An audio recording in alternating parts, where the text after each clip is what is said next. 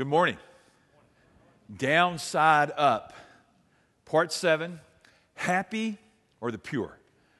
Jesus loves this word purity, being pure. And we're going to talk about what that means this morning as a follower of Jesus. So if you have the Bible with you, turn to Matthew, the 5th chapter, verse 8.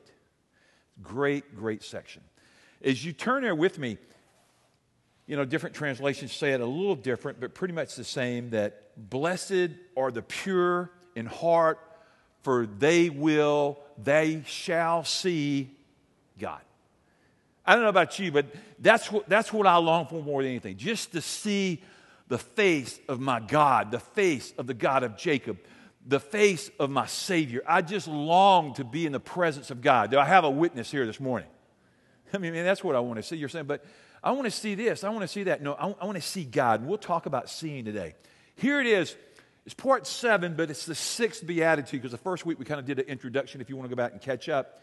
But from the Bible's point of view, we have a hard time really understanding heart and what it means. When you say, a lot of times we go, bless their heart. Anybody say that besides me? I mean, we just learned that coming up. Everybody's bless their heart. And basically it's like, man, bless that dummy. Or bless their heart. They did something kind of dumb. But unfortunately, we have pitted our hearts against our mind. See, the heart is in essence, is the very center of our being. We think of our heart, we think of like, okay, here it is. This is my only football story I'll use today. Yesterday I was at Auburn, and the Tigers played, 2 sets of Tigers. And we refer to the Auburn Tigers, and I think Bob would affirm this, that the other set of Tigers are known as the Cardiac Tigers. And it was a very crazy, wild finish, okay? But this whole thing is the heart. When we think about the heart, we think about the muscle. We think about that organ.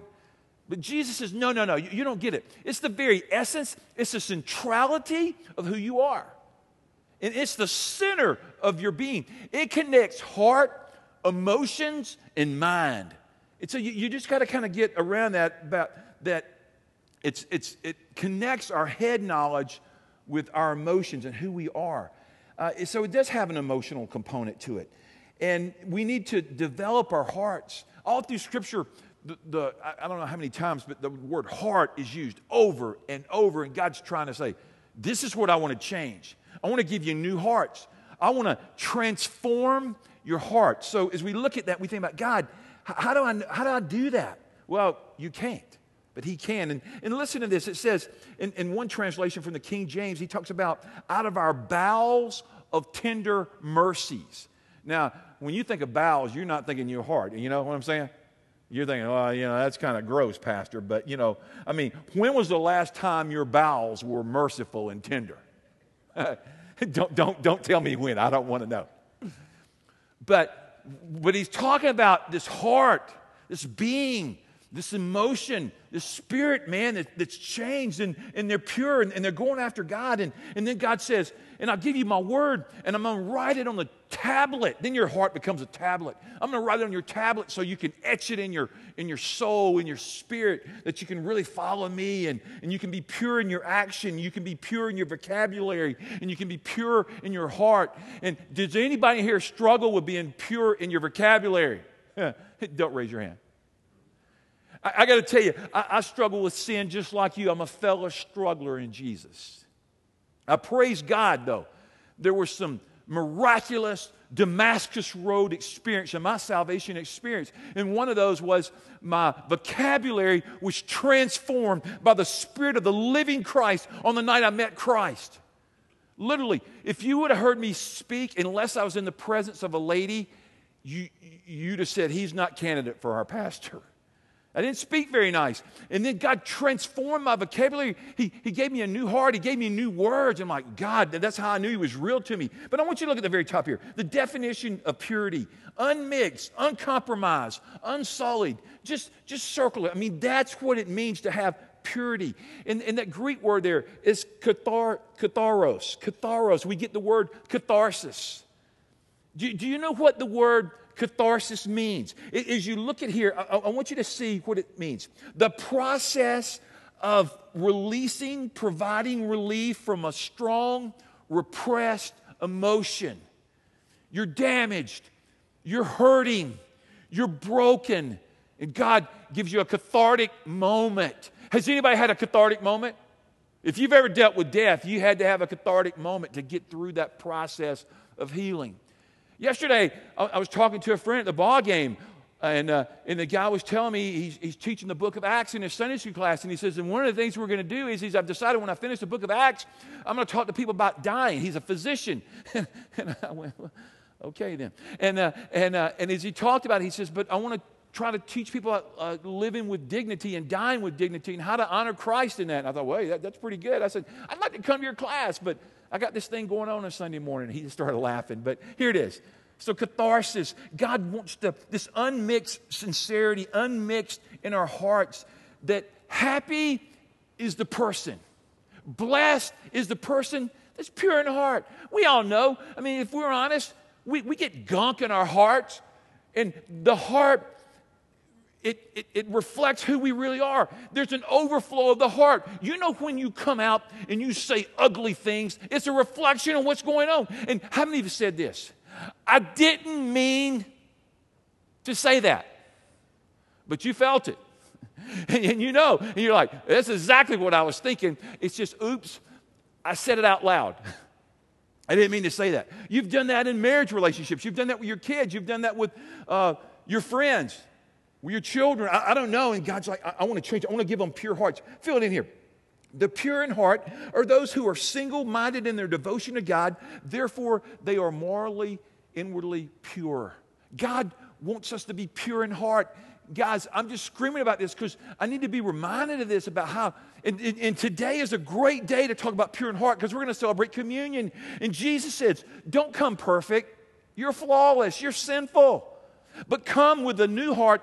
Come with clean hands and a pure heart this morning. Come to my table. So this morning, Jesus is going to invite every one of us to his table if we'll just say, God, I repent. I want to receive you, your mercy.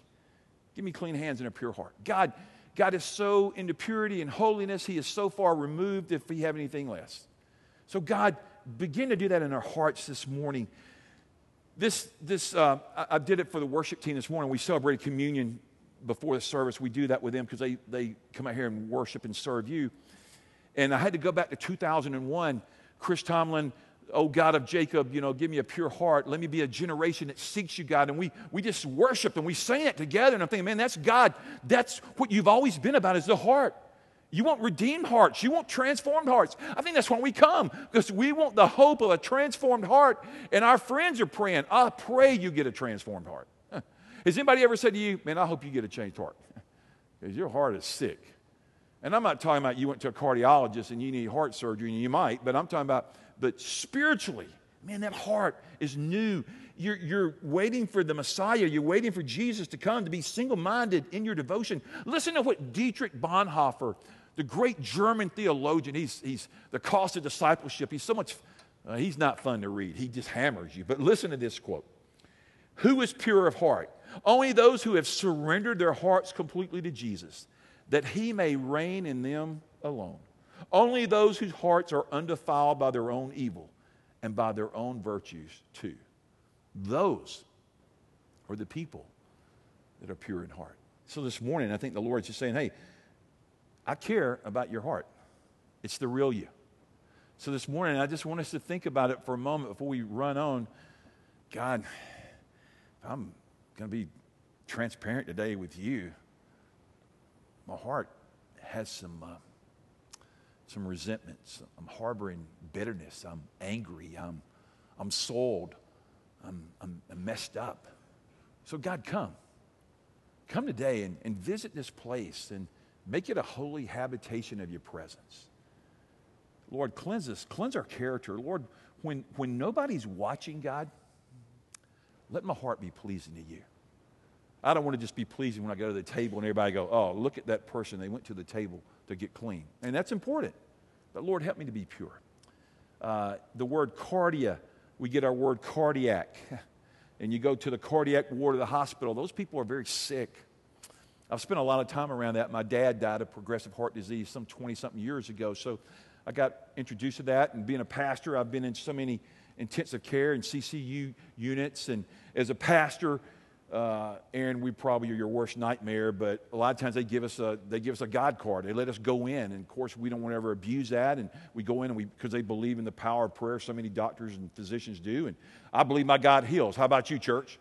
And I believe that people get prayed over, they get healthier, and they believe that. So we go in, and it's intimidating to walk into rooms, and people are having cardiac procedures, and they're sick, and there's all these tubes. I never will forget it. Just several months ago, our own elder that was picked on. I guess this is Pick on Tim Womble Day, but it doesn't mean we love that man. Tim was back here. He's up there. Tim's everywhere. He's omnipresent, but Tim's an elder.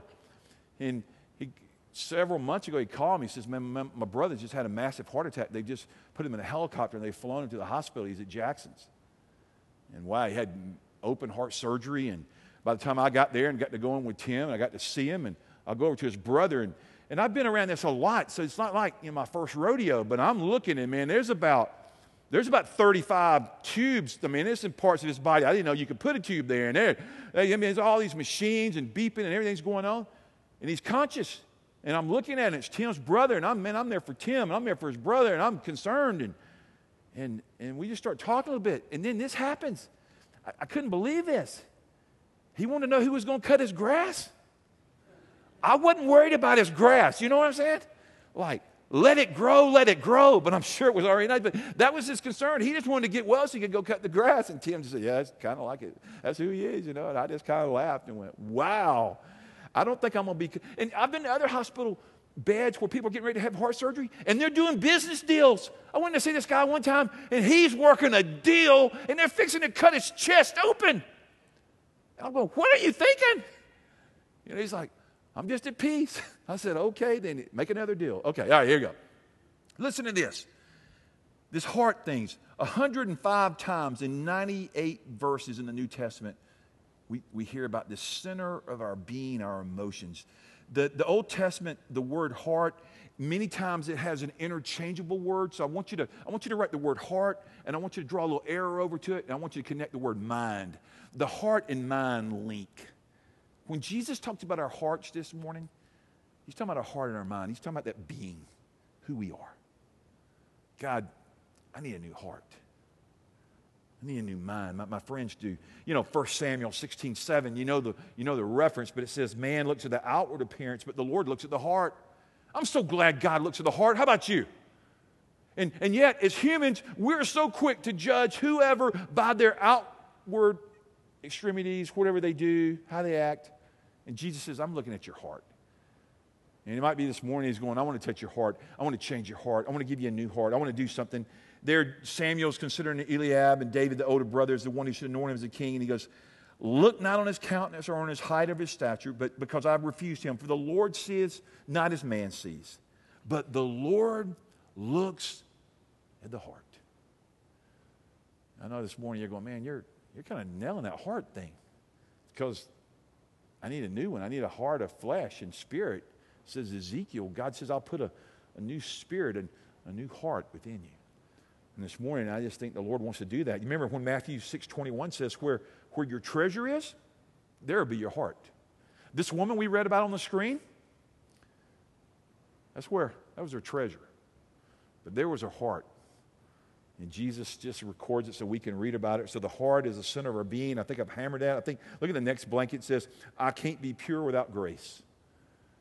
Folks, you can't do it. I mean, you can be nice, and I've met some nice people that didn't know Christ. I mean, they were just nice. I mean, I know some people that aren't Christians, they're nicer than Christians. Do I have anybody who wants to say, and don't look at anybody, okay? Don't tap them.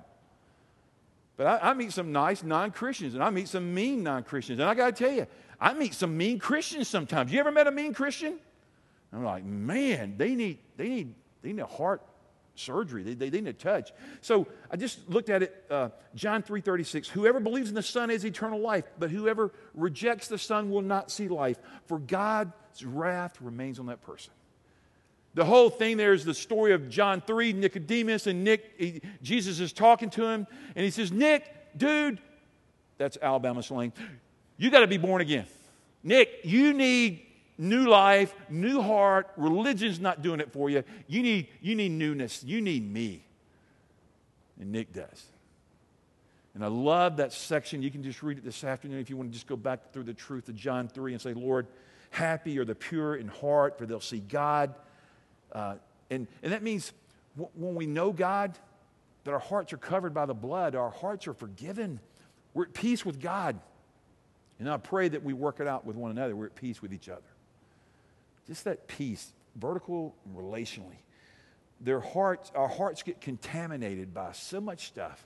Every day, you and I are bombarded by the devil and by schemes and by the choosing of our own evil desires, says James, and our hearts just get to be a mess. It's like, okay, here it is. The swimming pool. Blake had this cool, y'all had basketball, see if you could drown somebody the other night out here. And in that pool, it got a little nasty, didn't it, guys?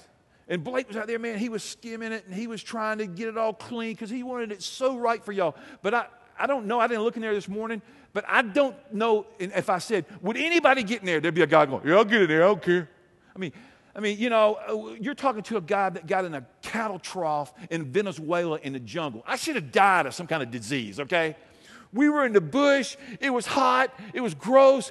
We had shared the gospel in this village. We were coming down to this thing, and there's a cattle trough, and I'm thousands of miles from home, and it is gross looking, and it has cool water. And they go, do you want to get in? And I didn't call Donna because I didn't have a phone, and I didn't call anybody. I said yes, and we jumped in that trough, man, and got refreshed. Now, we probably all should have died of some kind of disease. You know what I'm saying? But it was kind of nasty. You understand about being compromised, being sold, being mixed with things of this world. And Jesus says, man, get a clean heart. Don't look at the next one. I think it's important. We need relational honesty. In Matthew 22, 37 through 39, Scripture goes, Jesus replied, love the Lord your God with all your heart. There it is, your being, with all your soul, with all your mind. This is the first and the greatest commandment. And the second is, love your neighbor as yourself. It's our whole mission statement.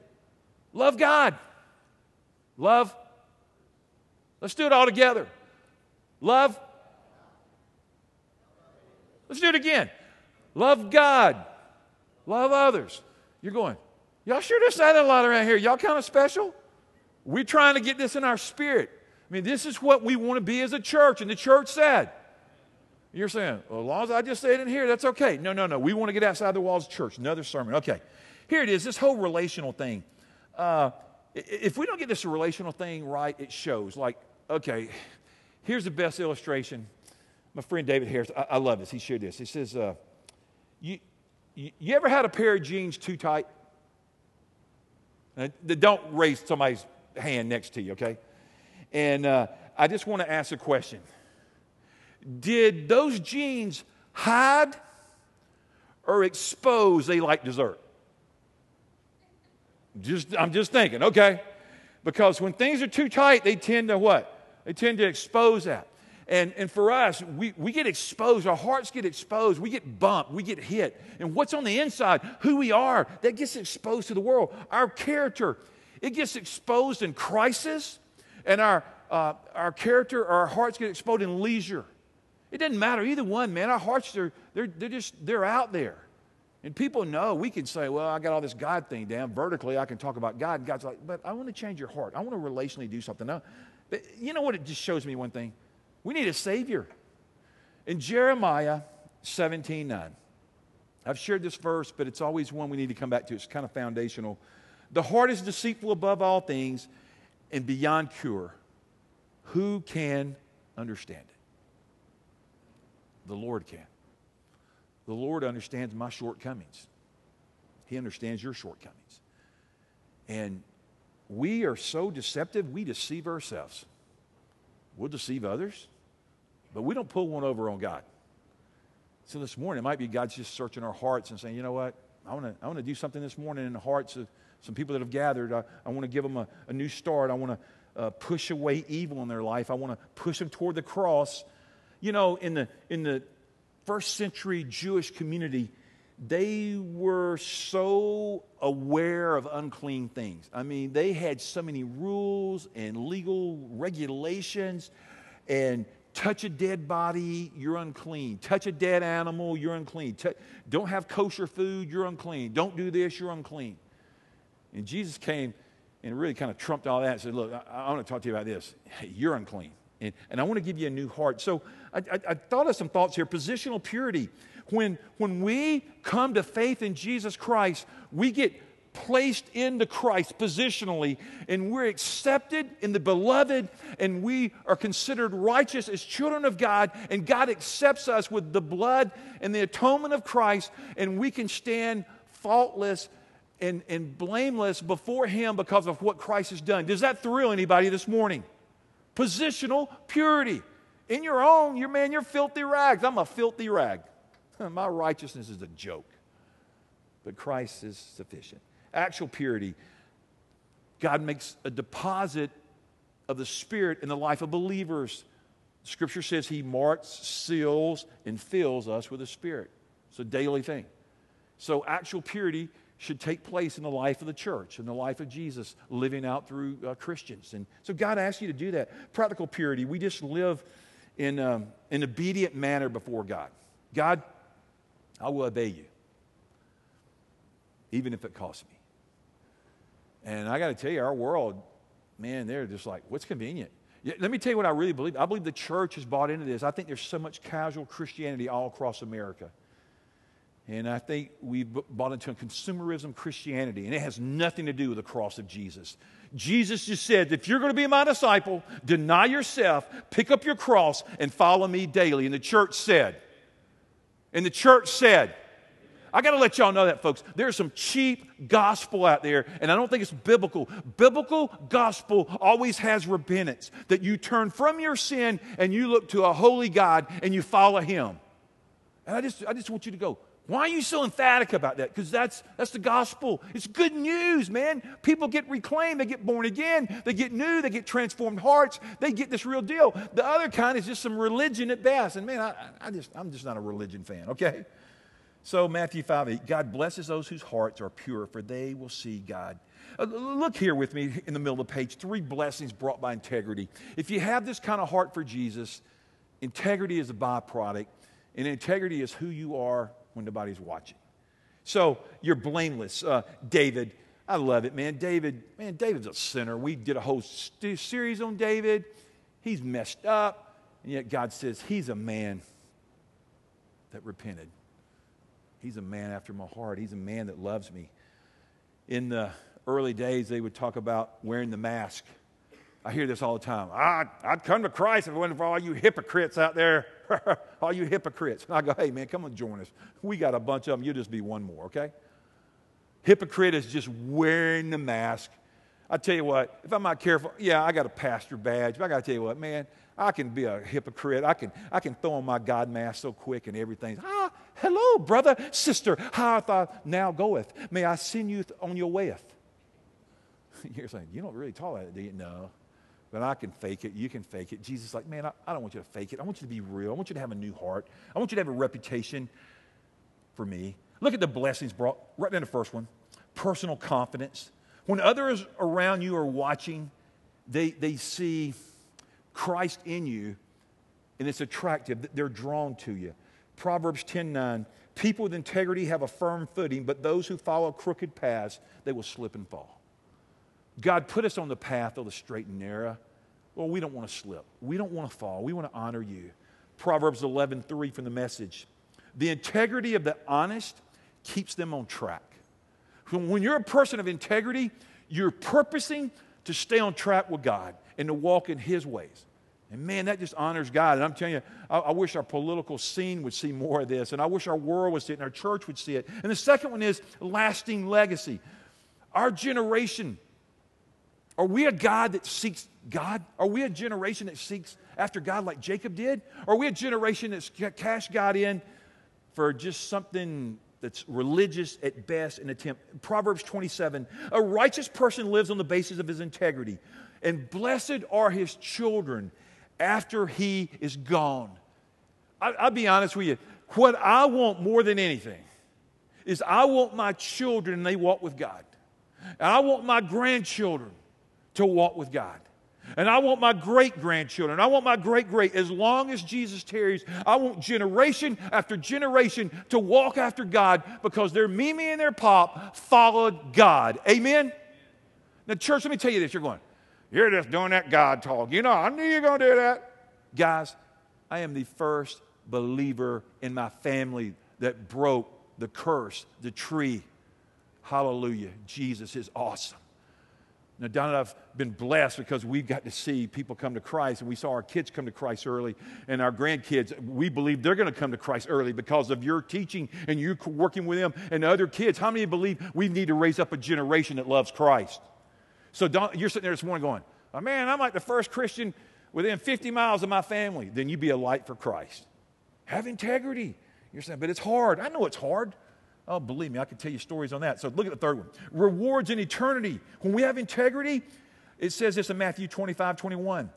God will say, well done, you're a good and trusted servant. Because you are faithful with small things, I'll now put you in charge of much greater things. Come and share in your master's happiness. How many of you want to share in the happiness of Jesus? Boy, I do.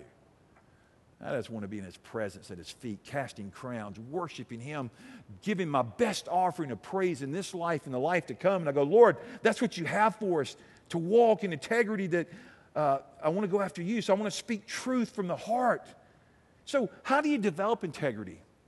These are just things you can write. I left you a little room today. Number one, keep your promise. Have verbal integrity. This is huge for me, church. My dad taught this to me before he came to Christ.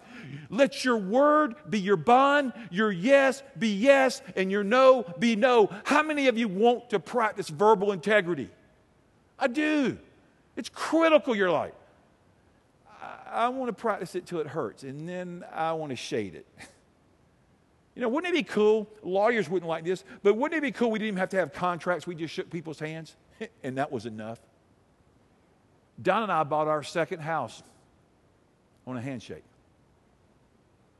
Did we not, Donna? On a handshake. I said, man. He said, you love Jesus. I said, I do. He said, I love Jesus. I said, that's awesome. He says, you shake my hand. That'll be enough. When you get the money, we'll close. I called Donna. I said, Donna, we just bought a house on a handshake.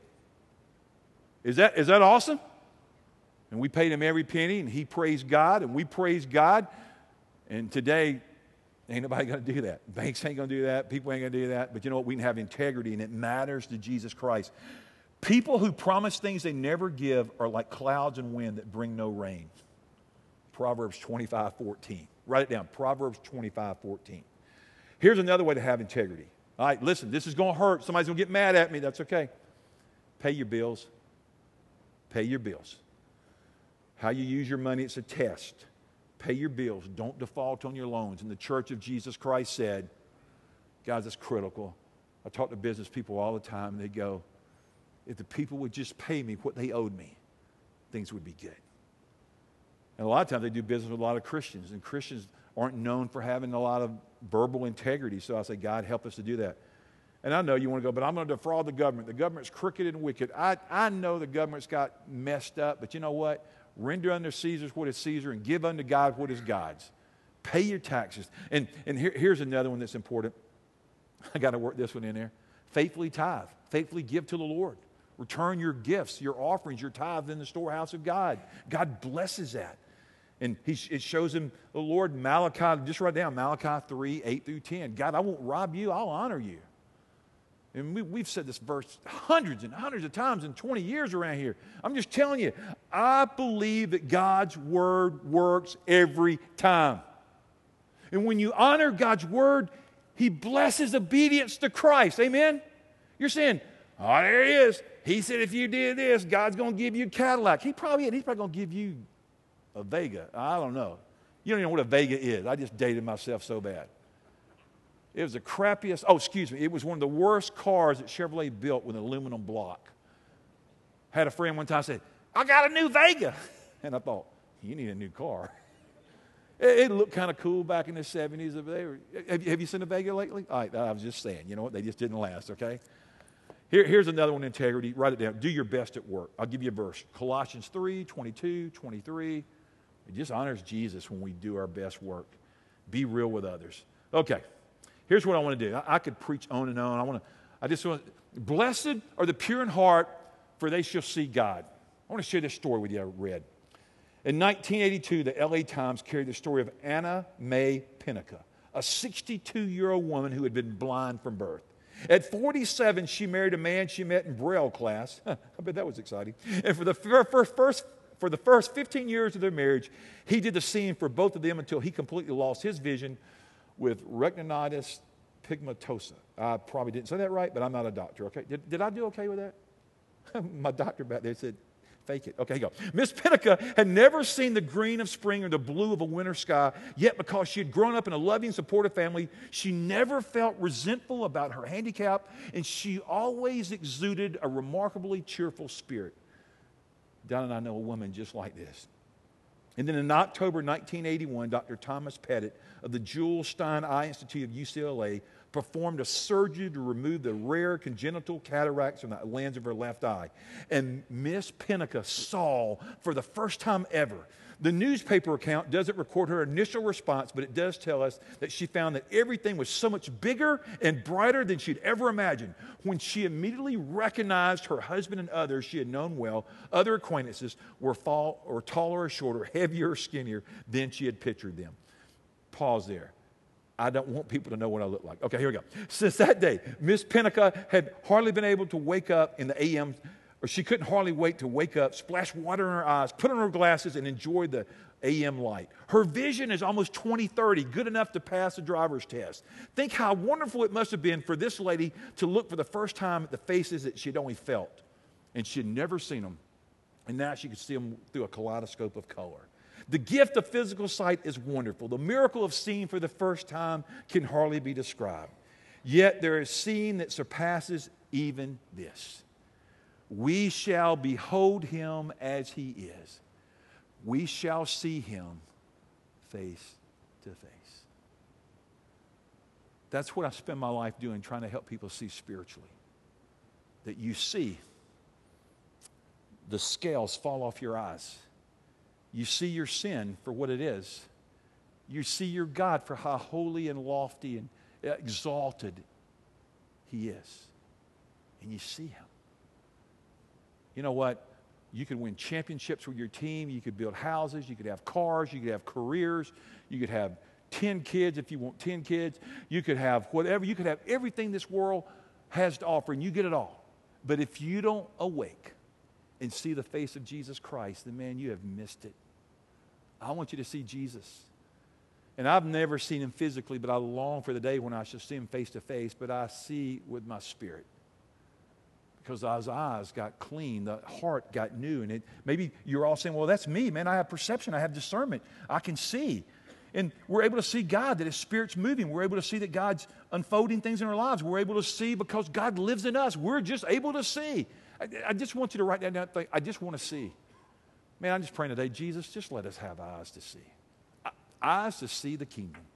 The kingdom is all around us. And we're a part of an eternal kingdom in Jesus Christ. What do you see with your eyes? And that blood of Christ just makes it right, and we can run to him and trust him and have a pure heart. And then this morning, I want my 6 prayers. Will you put the first one up? Well, okay, a little different than I thought. Oh, gee, just stole all my thunder. I thought it was supposed to come out one at a time. Okay, let's start this. I want to share, y'all come on my worship team. I want you to see this.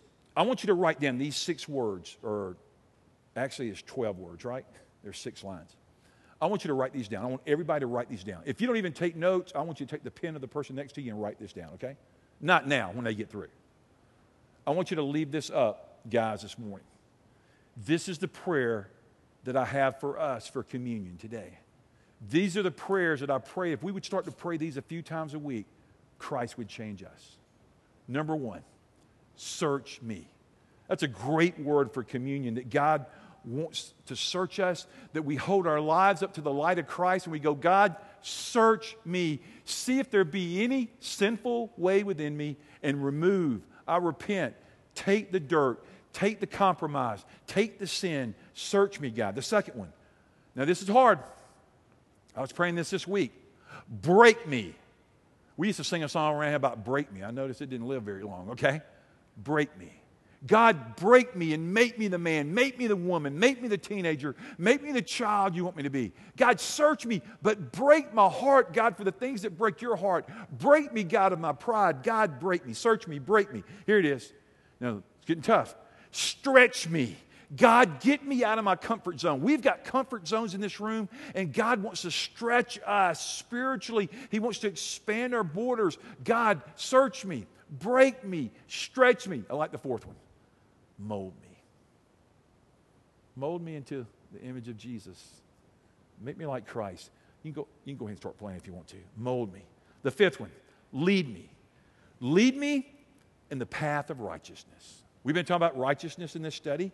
Lord, to lead me in the path of everlasting life. Lead me in the path that honors you. Lead me in the path that brings blessing to me. And then the last one is so critical, guys. Use me. Use my life, God, for your glory. Use me, Lord, to honor you. Use my life. The Bible says you have been bought with a price. You're not your own. I remember when I gave my heart to Jesus Christ, I began to start understanding I wasn't Keith anymore. I wasn't Keith to be the center of my life, that Jesus had purchased me by his blood. And I belong to him as a redeemed child of God. If you're in Christ this morning, you are no longer your own. You are no longer an alien. You have been brought near through the precious blood of Christ. Amen? Come on, church. Amen? That's good news. So here's what we're doing today. I know my friend came last week and he got confused. And I told him, I said, dude, you preached 62 minutes. He was awesome. He did a great job. I listened to it this week. I did a long prayer walk. I mean, it was a long prayer walk because I thought, man, I don't think the brother's going to finish. And it was great. I called him this week. I said, dude, you've got content. You're great. I said, you're long, though. You got to shorten it. I said, I want you to come back. I can't believe I just told you that. That's okay because I love him. Just being honest. This morning, I'm preaching like the shortest message. We're fixing to get out of here. You're going, hallelujah. No. If you miss the next few minutes, I've messed up. There's 2 tables. Will you 2 couples get up? Donnie, will you and Kendall go? Eric, will you and Julie go? 2 tables. Here's what we're doing. Now, I know you're not going to believe this. It is 11:03. That does not happen at Christ Community. 11:03. I should have never told you that, but I did. Don't turn around. So, you're going to beat all the Baptists at lunch, so don't worry about that. We got that covered, okay?